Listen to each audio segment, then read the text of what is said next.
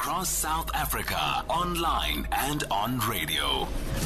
SAFM, let's talk. Well, one of the big issues we've been talking about over the last 6 months or so, and especially since the end of the pandemic, is teenage pregnancies and the number of teenage girls, some of them very young actually, falling pregnant at school. In some cases, we know that teachers, educators, older men are involved. In some cases, not quite so much. But now the Basic Education Minister Angie Motshekga has tabled a policy to try and prevent teenage pregnancies. Zeenat Sujee is an attorney at Section 27. Zeenat, good morning.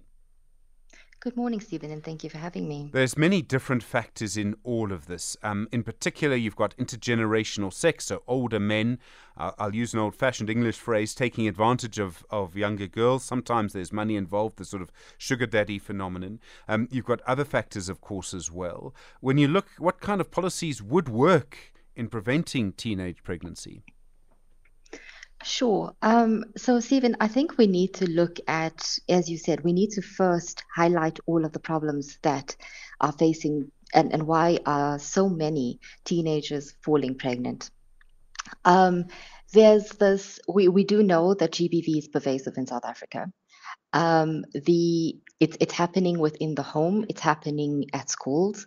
We look at the whole custom of ukutwala.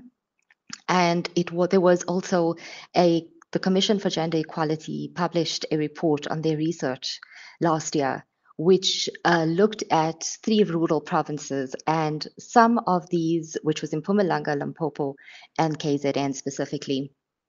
And some of these factors have been the whole custom of ukutwala.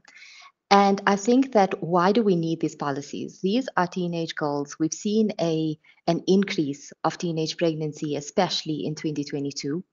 We're looking at 4% of females between the ages of 14 to 19 who have fallen pregnant during this time period.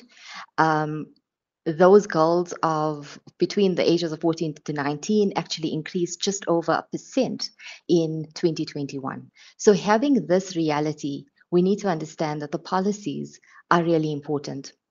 And coming from a school, sorry, if I could just say that from a school perspective, the policies need to assist these learners who are coming from impoverished circumstances to remain in school and to ensure that they are not going to easily be dropped out, that they're not going to drop out from school.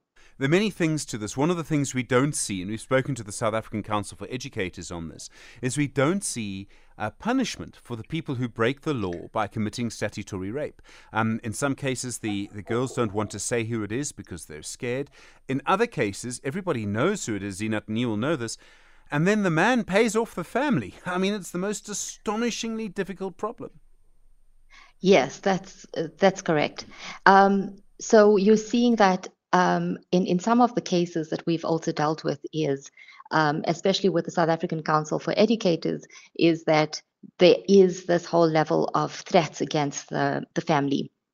And because these are young learners and young women in impoverished circumstances, money is used to actually get them to remain silent. Statutory rape is something which is not taken very important. It's not treated with the severity that it is. We're seeing a lot of older men getting away with this. And also it's being abused in school. So you have a lot of educators who are abusing their power of authority with young girls. And in a case that we actually dealt with is that the educator wanted to threaten the young learner. We managed to, and she was left with no option but wanting to leave school. What we tried to do was to assist her with maintenance as a mechanism to get him to support the child, and this enabled her to complete her schooling. Thank you very much indeed, Zeenat. Really appreciate the time this morning. Zeenat Sujee is an attorney at Section 27.